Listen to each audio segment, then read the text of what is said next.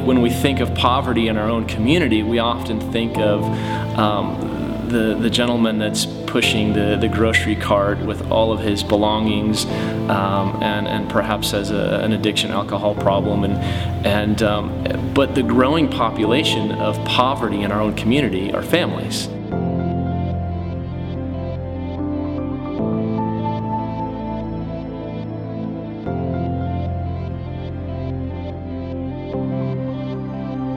We have an awesome opportunity today with the Corona Norco Rescue Mission being launched. We've got a shelter facility that's been operating for about 20 years, hundreds of incredible volunteers that have put out their life to keep it going, and now we have an opportunity to take it to a whole new level, a level that brings not only beauty, passion, and energy to helping these lives of the least, the last, and the lost, but an opportunity for each of you to jump in and find your own joy in being able to minister to others.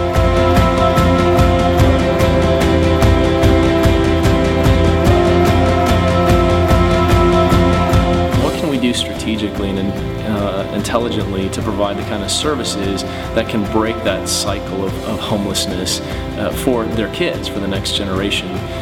That's where the greatest impact is. We've got to meet the immediate needs, but then we've got to think more long term. How do we solve this? How do we work with that family and the needs that they have to solve their situation with them, not for them, but do it in partnership with them. And as Christians, as believers, we're commanded to do so. Matthew 25, it says, when we are serving those in need, we're actually serving Christ. It's the right thing to do. The churches have stepped up, and we need to continue to do so, and to serve others, and again, to share God's love with them.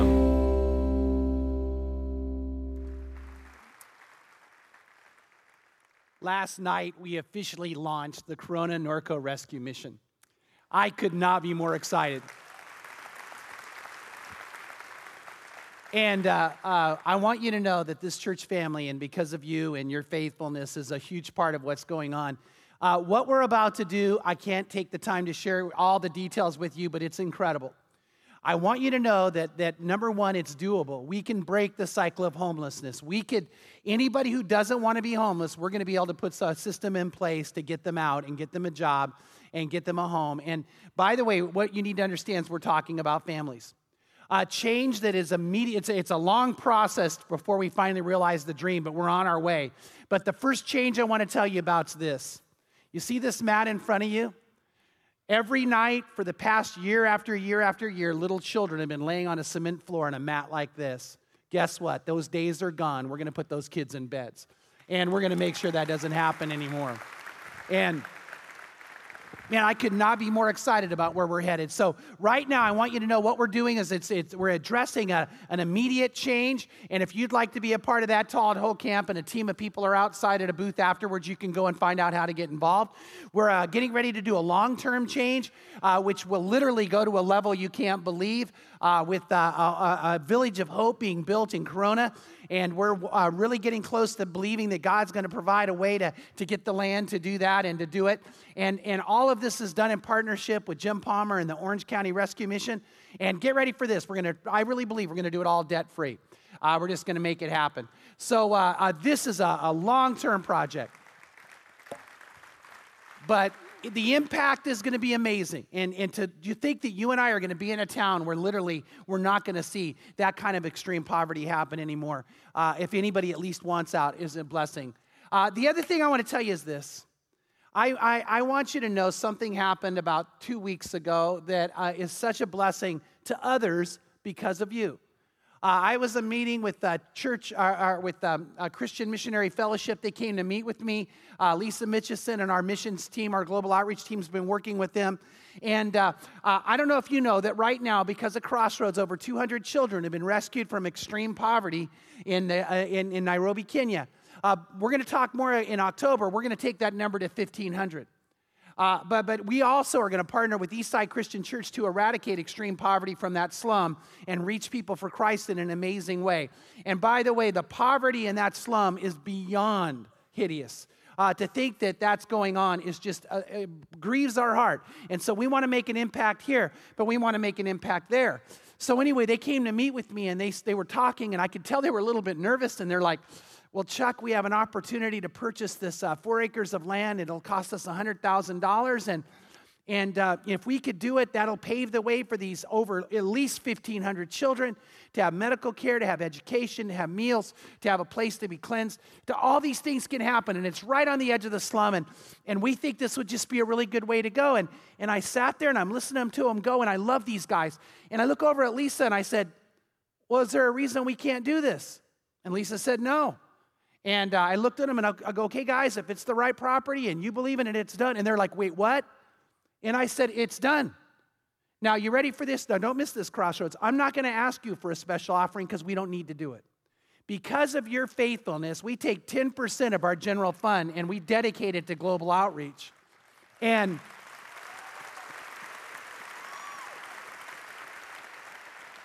it's a done deal. And if they like the land and we believe in them, and by the way, this July I'll be in Kenya with them, because of your faithfulness, thousands of children's needs are going to be met in the next few months, and it's done. And I just thank you because of your faithfulness to God. Let's pray for our offering time now. Father, I thank you for this church family, and I thank you for the way that they have come together, and we together holding hands and sharing in bonds of unity and love for you and commitment to you and your cause. God, we're going to see things happen in this city, and we're going to see things happen worldwide. And I pray, oh Lord God, that you would continue to allow us to be used by you to make a difference. And I know, Jesus, I know it blesses you that we do this. But I also know there isn't a member of the Crossroads family that will stand before you on Judgment Day. And they're not going to be rewarded and cared and loved on by you, because you're going to look them in the eye and say, I was hungry and you gave me something to eat. I was thirsty and you gave me something to drink. I was in prison and you visited me. And we're going to look and say, Lord, when? And he's going to say, Lord, you're going to look at us and say, because Crossroads family, you cared. You did it. You were faithful. And Lord, I pray that what we've begun to do with you would go to a wider level, a more incredible level. I thank you for what can happen. And in Jesus' name we pray this. Amen. If you can't tell, I'm really excited we're getting to do these kinds of things together. Hey, let me give you some heads up before we move on today. Next week is Father's Day, and we are going to honor dads in a big way here. If you've not been a part of what we do, we call it Mandate, because it's a day for men. All throughout our campus, there'll be events for you to take part in. By the way, we're getting ready. We've already graded the land. We're going to have a mud track out there, and guys, you're going to be able to go four-wheeling, and we just found out, I am excited about this, you're going to have a Hummer 2. You can drive through the mud out there and have a blast. So get your wife and show her you can take it, and bring your kids, and it's going to be a blast. I think we're going to have knife throwing and axe throwing and maybe chainsaw throw. I don't know. And if you look in your bulletin, there's a map of all the events we're going to have. There'll be food available for purchase, by the way. But it's just going to be a great day. So come to church, get ready to have fun out there, and enjoy it as a family. Stay as long as you want. It's just going to be a great day. And so Father's Day. By the way, it's a great day to bring friends to. Just grab some friends that say, come and enjoy the day. It ought to be incredible. And I don't even think there'll be a Laker game, because the Lakers are going to put the Celtics away this week. Yes. Hey, the other thing, VBS is coming. And VBS is one of the things we get a chance to minister to our own children, but to reach out to thousands of children. Usually about double the number of kids we minister to end up showing up. So we need volunteers. We need you to be involved. I promise you it's a blessing to do. This year's VBS is even going to be better than last year. I'm watching it happen, and last year was incredible. So plan to be a part of that, and we could not be more excited about it. Now, you got to hear today already one of our dearest friends, Ryan Bierman, has been a part of Tim and Roberts and I and a bunch of the rest of us, our lives for years. And I'll never forget when Ryan came out to CCV a while back, and I was the senior pastor, and there was a song that almost all of you have heard called Everything by Lighthouse, but he brought it as a worship song. And it became one of my favorite songs. I just to sing to God. And you, again, I know it's pretty well known. But there's a line in that song that it just gets me like, oh man, I feel like the Holy Spirit, and it's this: how could I stand here with you and not be moved by you? God, how could I stand in your presence? My Abba Father, how could I be near you? And in the presence of the living, holy God, the power of God, and not be moved to the depth of my being. And whenever I sing that, and there are lots of times, there's times when I've been down, and like all of us, and man, I've made sure and find that song, and I just lift it up to God, and it lifts my spirit. Well, when Tim told me that he and the team were going to be away and Ryan was going to be here, I said, whoa. I said, then have Ryan. We want him to come and share that song with us. And it's the whole idea that everything about who we are, everything about our lives, it's that level 4 mentality, no holding back. Lord, your kingdom come, your will be done in my life, in this city, in my family, on earth as it is in heaven. Father, not my will, but yours be done. Why? Because everything's yours. Let's pray. Father, I pray that we would just literally have the attitude that blesses you, that opens us up to blessing, that causes us to live with you. And Father, I pray for me and every single one of us here, that Lord, that we would be 100% totally dedicated to you, all in that level 4, no holding back. So Lord, today, may we just be stirred. May we be moved by you. May we be yours, and may everything within us and everything about us be dedicated to you in Jesus' name. Amen.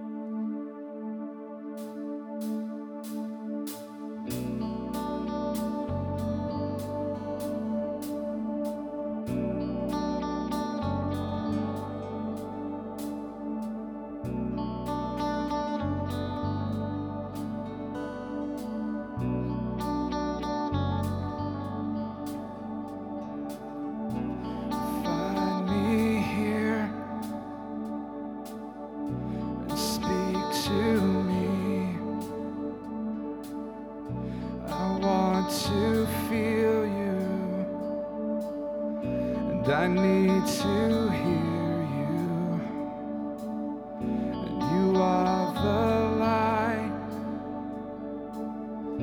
that's leading me to the place where I find peace again.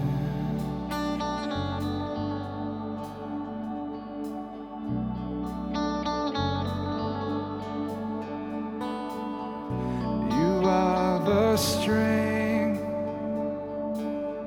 that keeps me walking.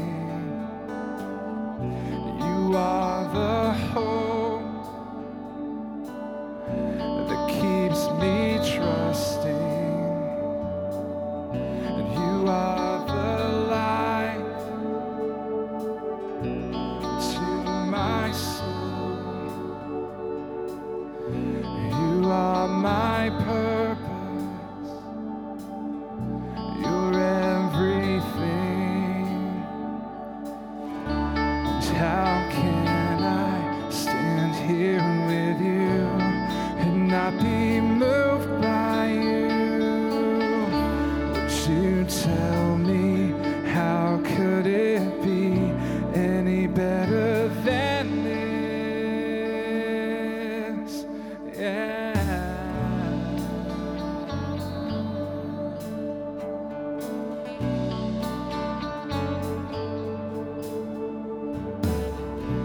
Calm the storms, and you give me rest. You hold me in your hands, and you won't let me fall. You still my heart, and you take my breath away. Would you take me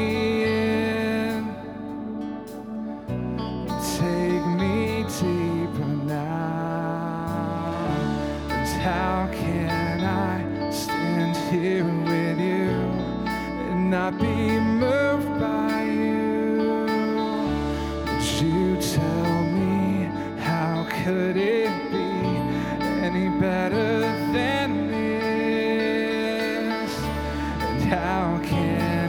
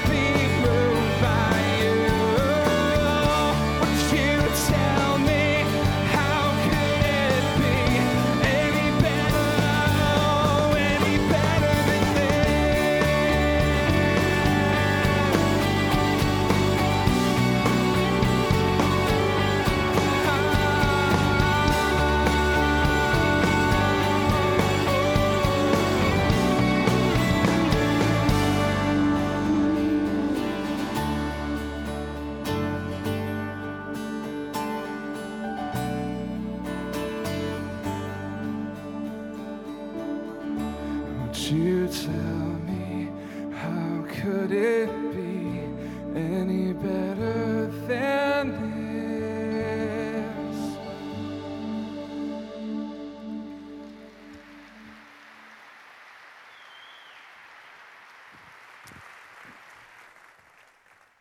Could it be any better than this?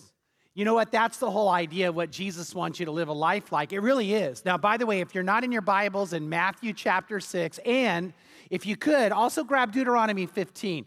You're going to want to see these. But here's the point. God's great desire is not that life would always be easy, because that isn't the best life. But his ideal for you is that overall, you would be a happy person. That he loves you so much, he cares about you so much, he desires that for you. That's what Jesus wants. And when we're living life with the Lord the way we should, even in the tough times, when we start realizing God's presence, we ought to go, how could it be any better than this?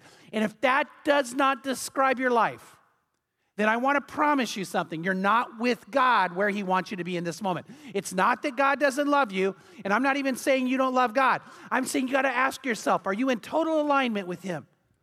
Because the love of God is unconditional. His blessings are conditional.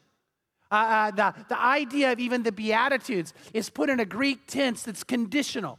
Blessed are the poor in spirit. You got to be poor in spirit to be blessed. And so those 8 blessings that pronounce by having the right attitude, that blessing's conditioned on the attitude. It's conditioned, Jesus said, on obeying his word. He says in the Sermon on the Mount, don't veer from even the smallest jot or the smallest tittle. Now grab this. The Lord is saying, if you and I want to live a life that's incredible, you can't veer off from even the smallest calling of God. You've got to be careful, and we're going to see this in a moment, to obey everything he says. And then Jesus said, and that means you got to put away some things from your life, lust and anger and harming those in relational settings with you. Don't do that. Don't be that kind of person. Why? You'll never be happy. And then the Lord in Sermon on the Mount said, but you need to come to God with integrity. You need to come in reality, authentically, and don't try to just come and put on a show. In other words, don't think that, because you show up at church, well, okay, God's got to bless me. You got to come with the right heart. Don't think because even you pray, just throw out words to God. If it's not a heartfelt prayer, the Lord says that's not going to work. And then we saw last week, he said, when you pray, come to your dad and come to him with respect. And come to him, the Lord's Prayer teaches us, with great concern for him. And say these words and mean them. Your kingdom come and your will be done on earth as it is in heaven. Now, I'm going to ask you to think about this again. We talked about it last week. Are you and I committed to saying to God and really meaning it, I want your kingdom and your will right now in my life on earth, just like it is in heaven? In other words, I am careful, again, to literally hold to every single thing you tell me to do. I am not going to not ever veer from what you call for. I will do anything you ask, Lord. Your kingdom come, your will be done in my life, in my family, in my job, in my friendships, in my church. And Lord, I just pray it happens in our community, and we really have a passion for that. Now, we're going to talk more at the end about this, but that's what we call a kind of term that we use around here called level 4. A person who's a level 4 person says to God, I will not hold back. It's just like Jesus prayed, Father, not my will be done, but your will be done. I believe that with all my heart. And when you do that, it's the greatest life you could ever live. There's nothing better. I want to pray. And then you stand and go, how could it ever be? And Lord, I can't believe. And even in the tough times, it couldn't be better. That's what God has for you, and he wants for you. Ronald Reagan, actually, I heard President Reagan speak at Mile Square Park in Fountain Valley. And I'll never forget that moment. I don't know if you're a Ronald Reagan fan. I just happen to be, and if you're not, then that's okay. But I'll tell you what, he got up and he said, I want to share my favorite joke with you. You know what? I'm going to tell you Ronald Reagan's favorite joke. And what it is, there was a pastor who came to a town, and he was a young guy, and he was very, very passionate and excited, and he wanted to see change happen. And he found out that the hospital needed a children's wing on it. And so he talked to some community leaders, and he said, why can't we have this children's wing for the hospital? And they said, well, it just comes down to money. The need is there. He said, well, let's get together and raise it. So he had got a group of people together, and they decided they would ask different churches to be involved and different organizations to be involved. And then, of course, they needed to go to key individuals. And he knew, just like everybody did, who the wealthiest man in town is. And he said, well, that guy ought to be good for a lot of money. And all the room went silent. And he said, what's wrong? And they said, he never gives a penny. I don't know how many things we've been involved. This guy he won't give a penny. Well, that pastor thought, I'll make my name by getting him to make a big contribution. So what happened is he hounded the guy for an appointment. He did everything he could. Finally, he just wore him down. And so this very wealthy man said, all right, you come to my office on this particular time and I'll be there. And so what happened is he walked up and his secretary walked up to the pastor and said, you know what? He's going to give you 5 minutes. Don't try to take a minute more. And the door opened and he walked in and went to shake his hand. The guy wouldn't even shake hands. He said, all right, I'm tired of you wearing me out. I'm tired of you bothering me. You got 5 minutes. 5 minutes is up. You're out the door. And so the pastor thought, okay, I got to use word economy. And he looked at him. He said, I want to tell you something. I've done my research about you. I know you're the wealthiest man in this town. I know that you have so much money that you can't even count it. I know you've had, and he named off 7 businesses you own and how much land you own. And I want to tell you something else. I know you don't have any children. And I know you don't have any debt. So I want to say something to you. I also know that the community went to raise money for this, and you didn't give a penny. And they went to raise money for this, and you didn't give a penny. And now there's a need of children in this community. And I'm going to tell you something. It would be the right thing to do, after everything I know about you, for you to step up and give to this. The wealthy man looked at him and shook his head, said, so you think you know all about me, huh? The pastor said, yeah. He said, well, did you know my mom is the one who helped start that area of the hospital for the children? And he goes, no, I didn't know that. He said, did you know she went down there almost every day, ministering to those kids, caring for those kids, watching over them? He goes, no, I didn't know that. He said, did you know my mom helped in the homeless shelter here in town? And she helped cook meals for them, and she went and cared for them. He goes, well, no. And he said, well, did you know that when my father died, he didn't have any money. He left my mother nothing, and she almost lost her home, and she barely was able to make it. Did you know that? And the guy goes, no, I didn't know that. And the wealthy man said, well, if I didn't give her a penny, I'm not giving you one either.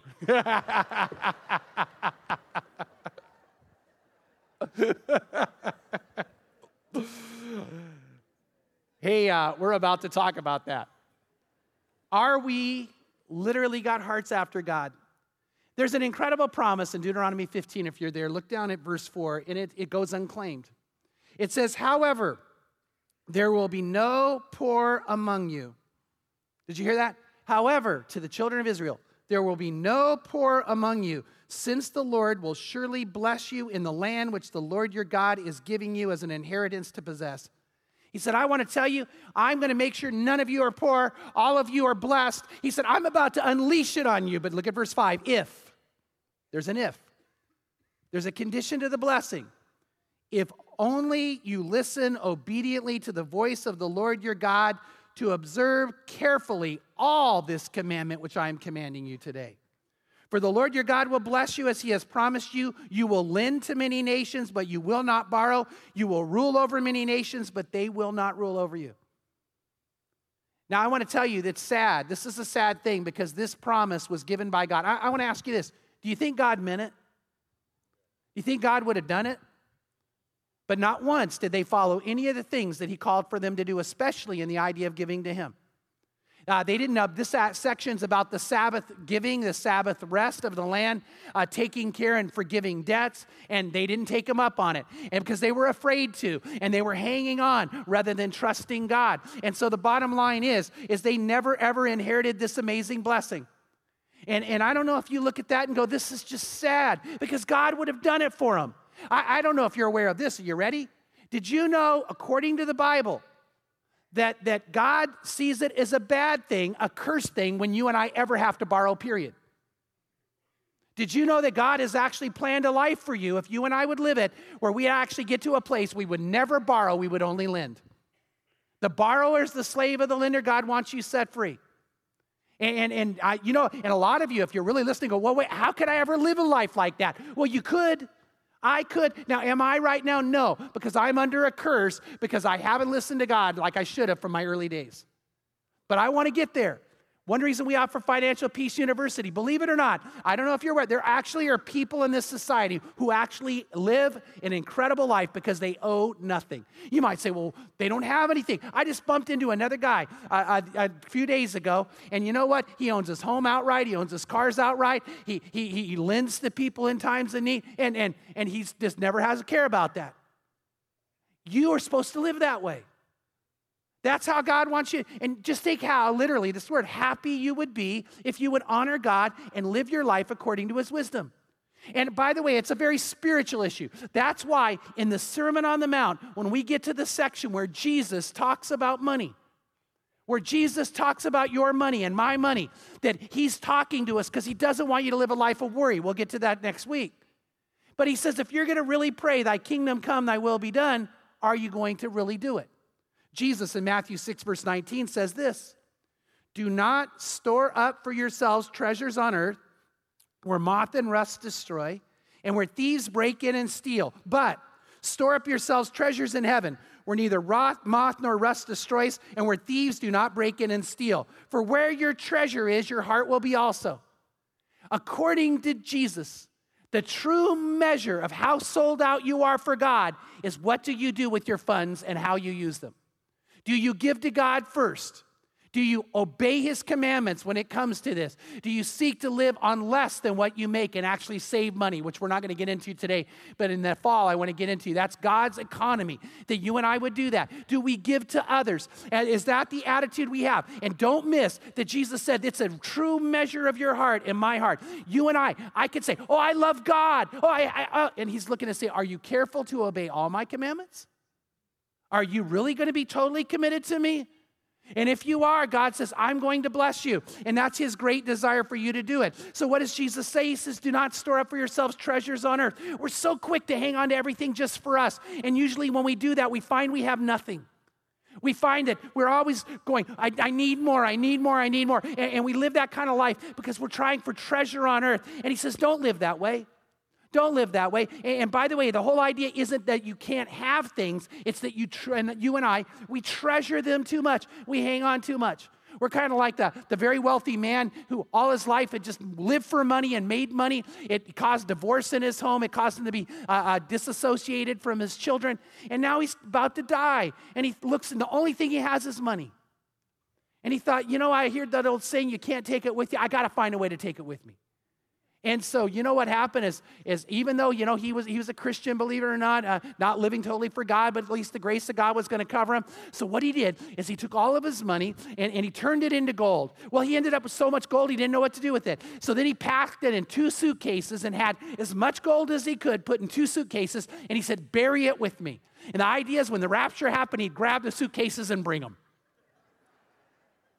Well, the rapture happens, and believe it or not, he grabs the suitcases and they go with him. And he's caught up into heaven, and he's standing in front of the gates of heaven, and he walks up, and Jesus is standing there, and Peter's standing there, and he's got these 2 suitcases, and they look at him and go, what's that? And he goes, I brought them with me. You said I can't bring them with me. I want to bring it with me. And Jesus knew what it was, but Peter goes, what's in it? And the guy goes, look, and he opens it up, and Peter looks at it and goes, pavement. Why'd you bring pavement? For those of you who don't get it, the streets of gold. Anyway, But you know what? How many things are we hanging on to that in the end we think, we have to, it's so valuable. And the Lord says, no, you're treasuring the wrong thing. What do you treasure? What do I treasure? And do we invest our treasure with God? And he says, I don't want you to store up treasure on earth. And then he says, store up treasure in heaven. Store up treasure in heaven. We're going to see in a minute. Everybody who listens to this, your name is actually written in heaven in a book of remembrance. There's a book of remembrance in heaven. There's the book of life, but there's a book of remembrance where God says, I love what you did so much. I want it written down for all eternity. God himself is going to write your name and write your attitude. Now that's actually very, very literal, that God's going to keep this remembrance of you. And he says, that's for those people who store up treasure in heaven, who are investing in eternal things. And that's what God wants us to do. Now, why? Well, let me tell you something. It increases your love and it increases your faith in God when you do it. Now, don't miss this. When you and I truly invest our treasure in God, it increases our love and it increases our faith in him. Now, it increases our faith because we're being obedient. By the way, it's not that the Bible's not clear we're supposed to do this. Oh, the Bible's so clear we're supposed to do it. It just goes ignored.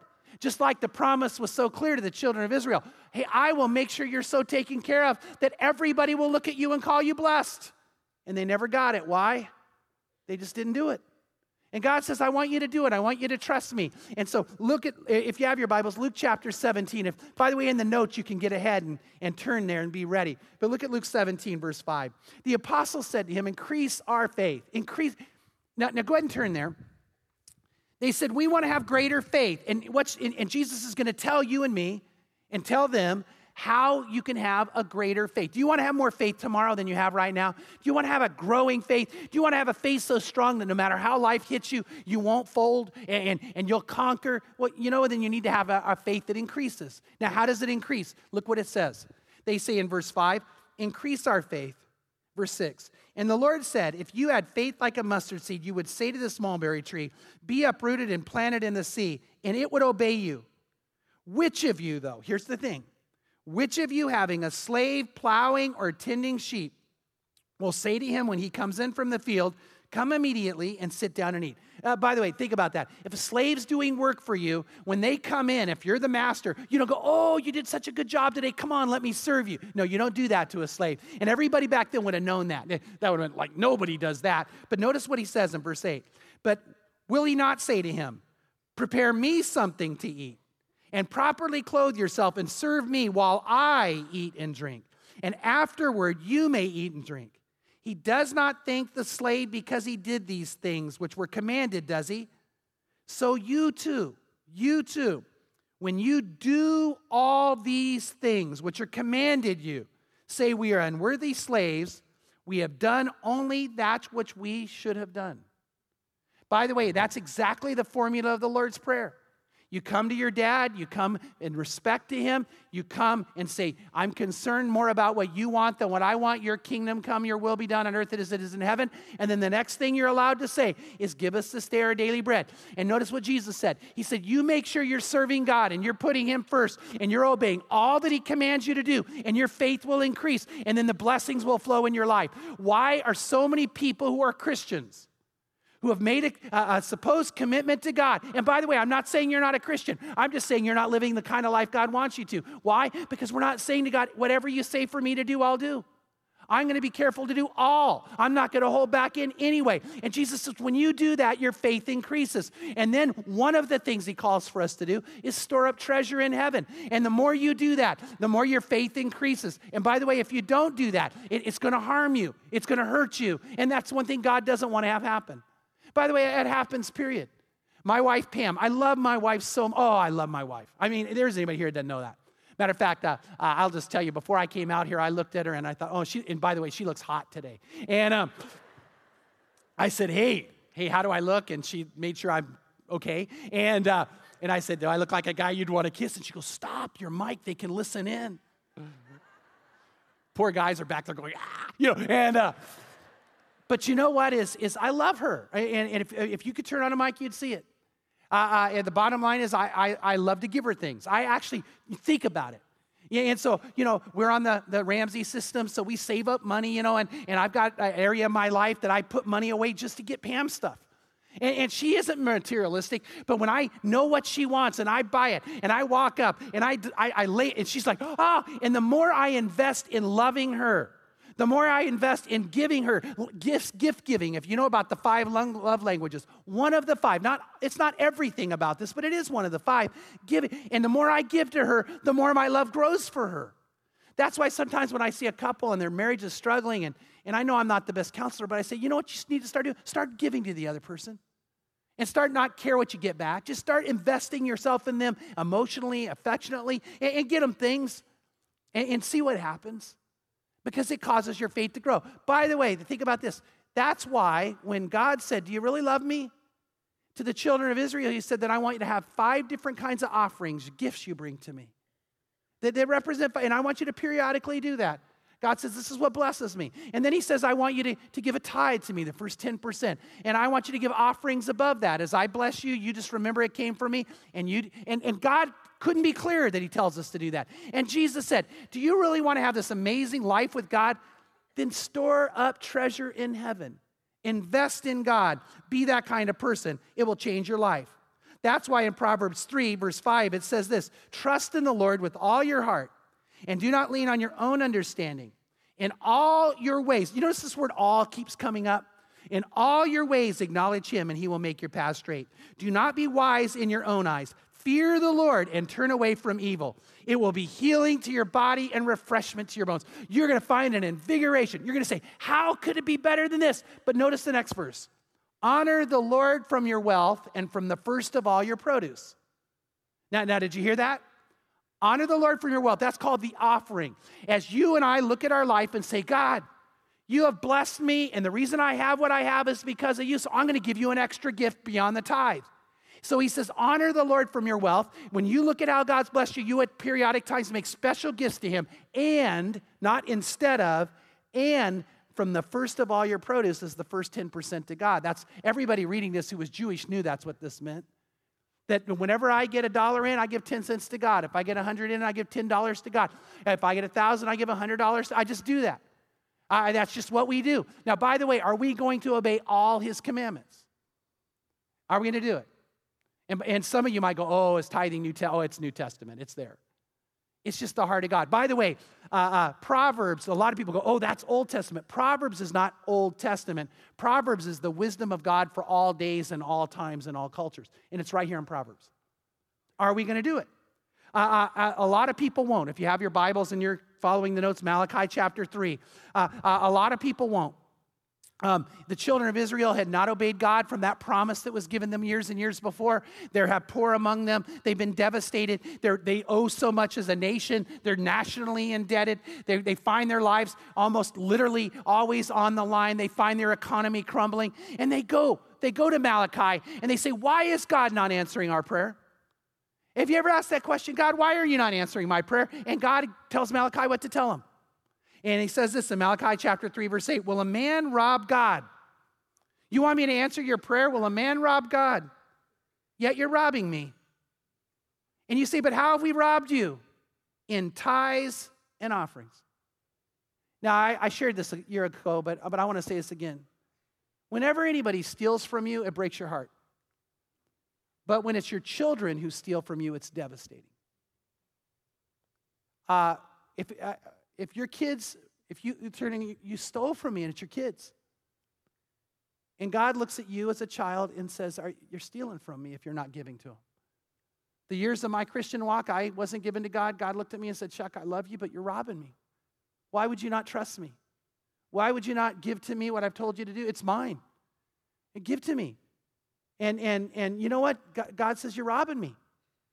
And then it says in verse 9, you're cursed with a curse, for you are robbing me, the whole nation of you. Verse 10, bring the whole tithe into the storehouse, which was back then the tabernacle. Today, that becomes the church.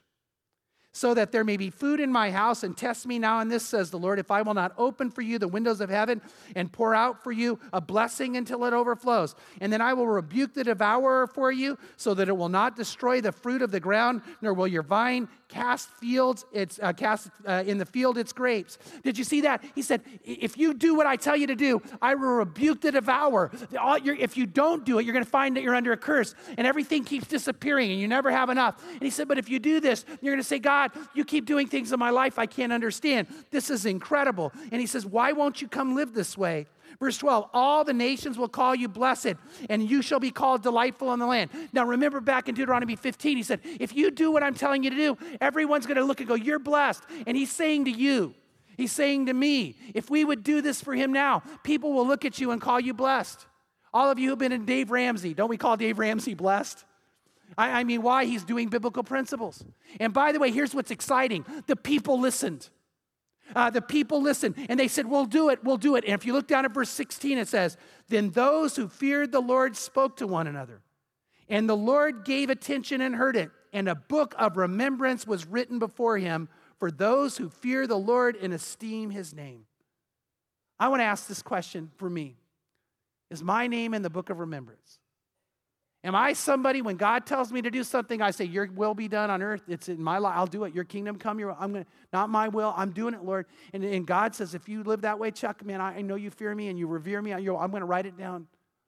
Is your name in that book? Are you someone who carefully obeys all that God, in every area? And then he says this, They will be mine, says the Lord. On the day I prepare my own possession, I will spare them as a man spares his own son who serves him. So you will again distinguish between the righteous and the wicked, and between the one who serves God and the one who does not serve him. And I hope you're going to say, man, that's who you are. That's me. I'm somebody, if God says to do it, I just do it. No holding back. No holding back. And that's just what I would do. And Jesus said, are you storing up treasure in heaven? In Matthew 6:22, he says, you got to have the right eye on it, though, a right perspective. And I know some of you right now are going, oh, man, I knew that somewhere the church would want to talk about my money, And let me just be as clear as I can. We're just preaching through Scripture, and God is talking about this because he knows our hearts. And then he also knows what we value. And that's why the next line, this still talks about giving to God. Matthew 6:22 says, the eye is the lamp of the body. So then if your eye is clear, your whole body will be full of light. But if your eye is bad, your whole body will be full of darkness. If then the light that is in you is darkness, how great is the darkness? Now, what is Jesus saying here? He says, I want you not to store up treasure on earth, but treasure in heaven, because where your treasure is, your heart is also. And he goes, but you know what? If your eye is a good eye, you'll see this is a good thing. If your eye is full of light, everything about this, oh, yes, God, I get to do this. But if your eye is bad, you're going to go, oh, I can't believe this. They want mine. They want mine. See, how you see things is important. Years ago, there was a commercial on TV, and years ago, and what it was is a mom and dad are laying in bed, and the room's all dark, and they're sleeping in probably like on a Saturday, and all of a sudden the door opens, and in walks this little boy who can barely walk, and he's in these kind of furry, feetsy pajamas, and he looks in, and he sees his dad there, and he gets overjoyed, and he runs over, and he grabs the curtains, and he throws them open, and light fills the room, and the father, he's all bothered by the light, and the little boy leaps upon his dad, and as soon as he hits him, the dad spins around and grabs him and says, Billy, why are you bothering me? And the little boy's face crumbles and he starts crying and he goes, I didn't come to bother. I came to love. And then all of a sudden, man, the dad realizes what he's done.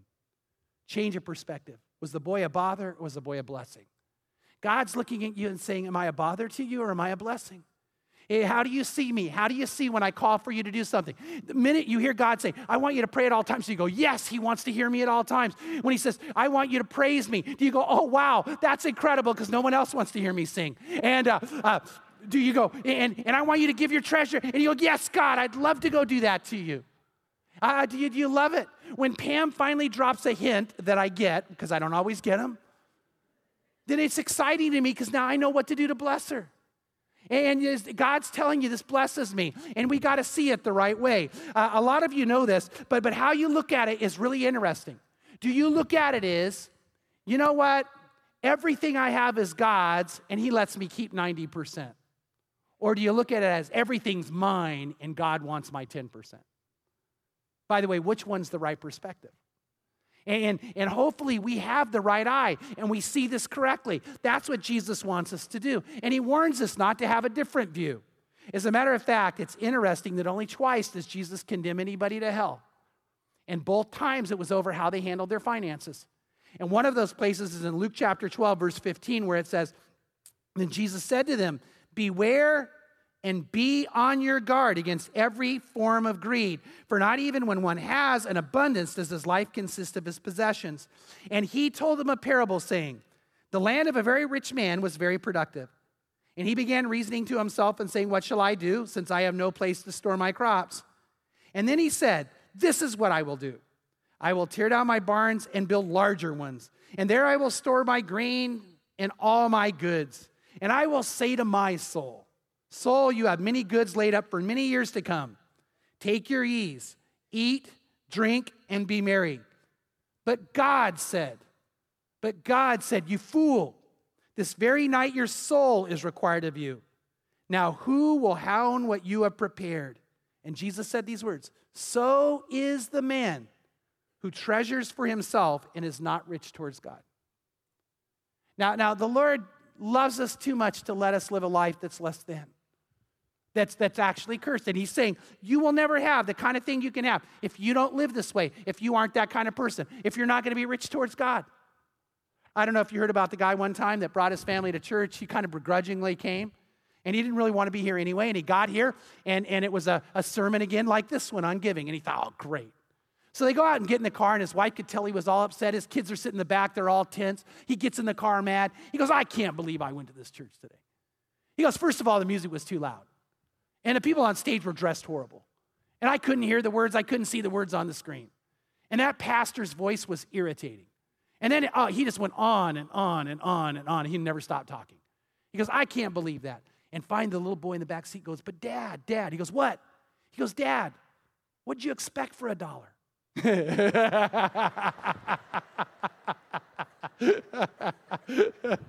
Yeah.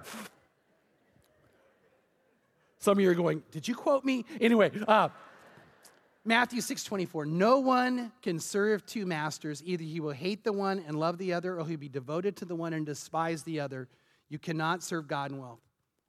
I got to tell you, I've been a pastor a long time. I already know some of you are going to walk out of here going, I hate it when he does this and talks about this. By the way, notice we've just been going through Sermon on the Mount. But I also know this. When you are devoted to God, that's not how you walk out of here.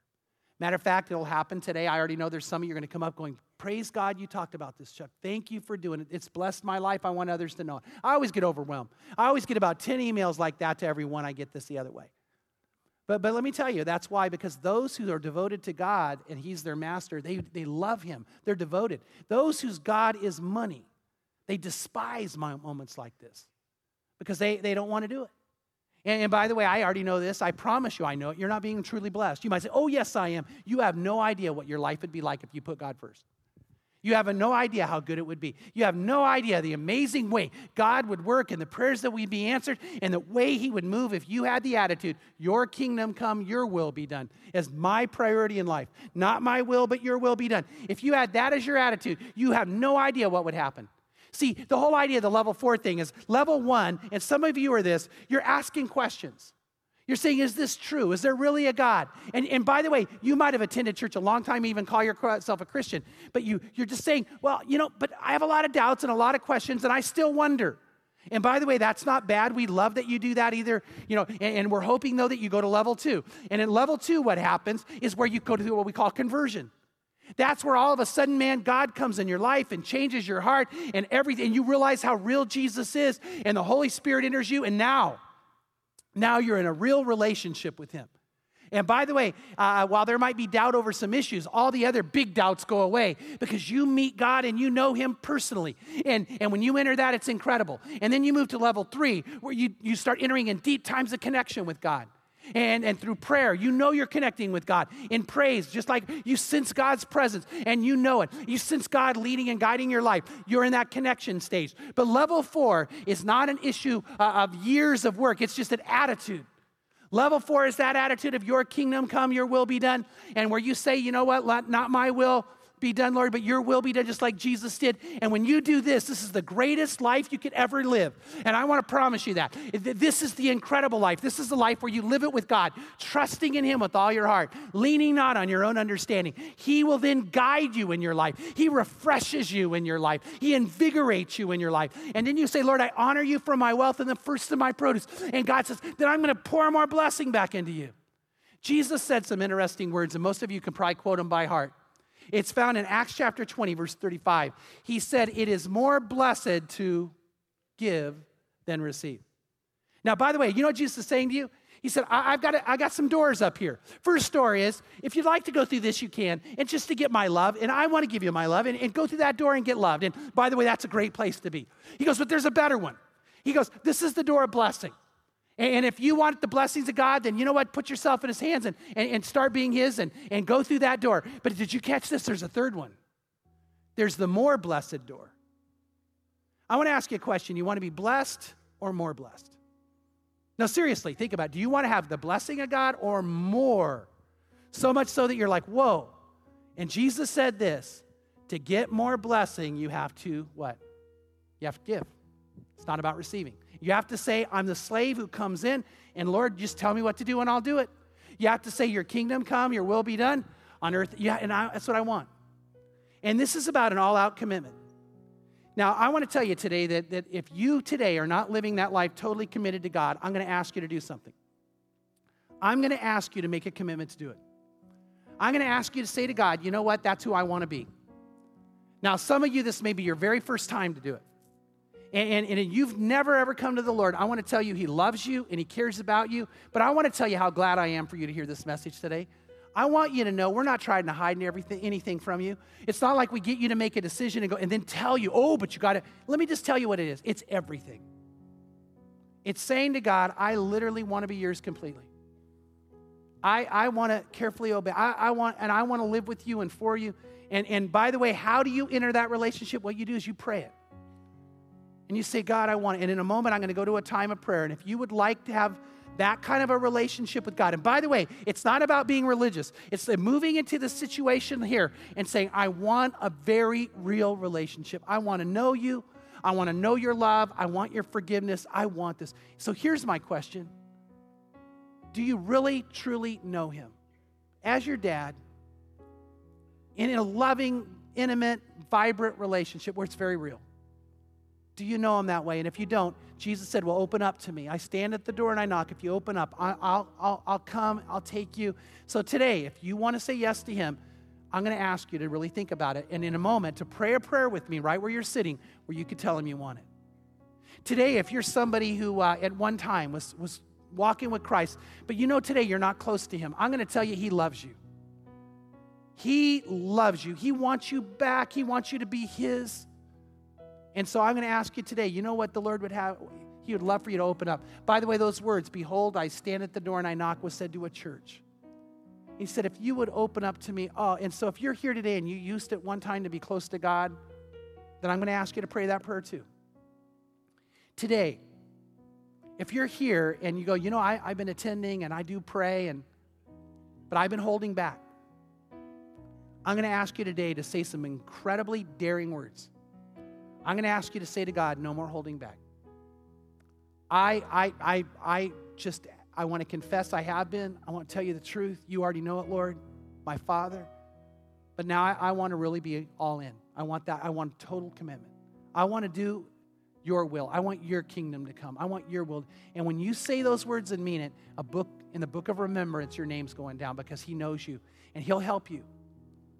So I want to ask you today, if you need to say yes to God for the first time, or if you need to recommit, or you need to just say no holding back, I'm going to ask you in this moment, let's just pray this prayer. Let's go to God right now. Father, I ask right now that you would just make your presence so known. We know you're here. We know you love us. We know you would never leave or forsake us. And so our Father, our Dad, I ask right now that you would just really, really begin to touch every one of us and we could sense you. And I pray you'd speak to our hearts. For those, Lord, who are just so committed and probably are sitting here wishing they could do more, I pray, God, you would just speak words of love and comfort. They would just sense something happening in peace. God, for anyone here today who needs to come to you, I ask, oh Lord, that you would begin to stir in their heart and then they could sense you. And this would be their time, and something inside would say they're going to do this. And it's about to change. I know that there might be someone's heart right now that's starting to beat faster, and they realize this is for them. It's starting to almost make them want to stand up because they can't. It's happening, and this is going to be their moment. And Lord, how exciting it is, how incredible it is they're about to be yours. And God, I pray for the person who's sitting here today that needs to come back. There's someone who just wants right now, they just want to have what they used to have. They know it. And God, they can have it. I pray that they would let go of the doubt. I pray they would let go of thinking they just can never have it again. God, I pray they would know it's about to come. And a life is waiting for them. It's incredible. And so, Lord, I pray for them right now because I know they're struggling and I know they're wanting it. And I believe right now they're almost ready to cry, but this is their moment with you. And Lord, I pray that we would, as a church family, be just so committed to you and committed to love and committed to living the life we should. Please stir in our hearts right now. Please stir in our hearts right now. Right now, I'm going to lead a prayer. And if you're right with God, would you pray for anybody who needs to make this commitment? But I'm going to lead that prayer where you either can commit to Him or recommit or just say, no holding back. So I want to ask a question. Are you ready to pray that prayer with me? And today, if you're sitting here thinking, I want it, but I don't know if I should, I just want to beg you to do it because I know God loves you. I know He loves you. So right now, just He loves you, and if you are ready to enter in this amazing relationship into a new life that's incredible, pray this prayer with me.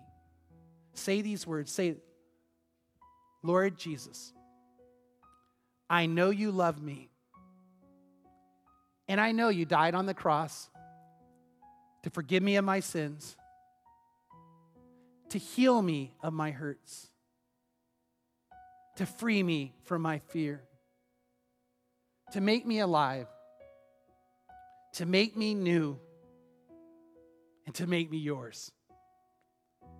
And I say yes.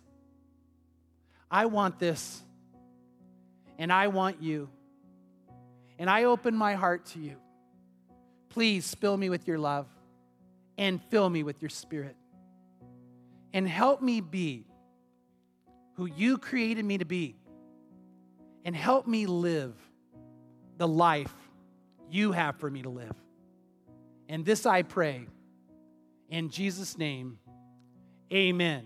Amen. And if you prayed that prayer, praise God for you today.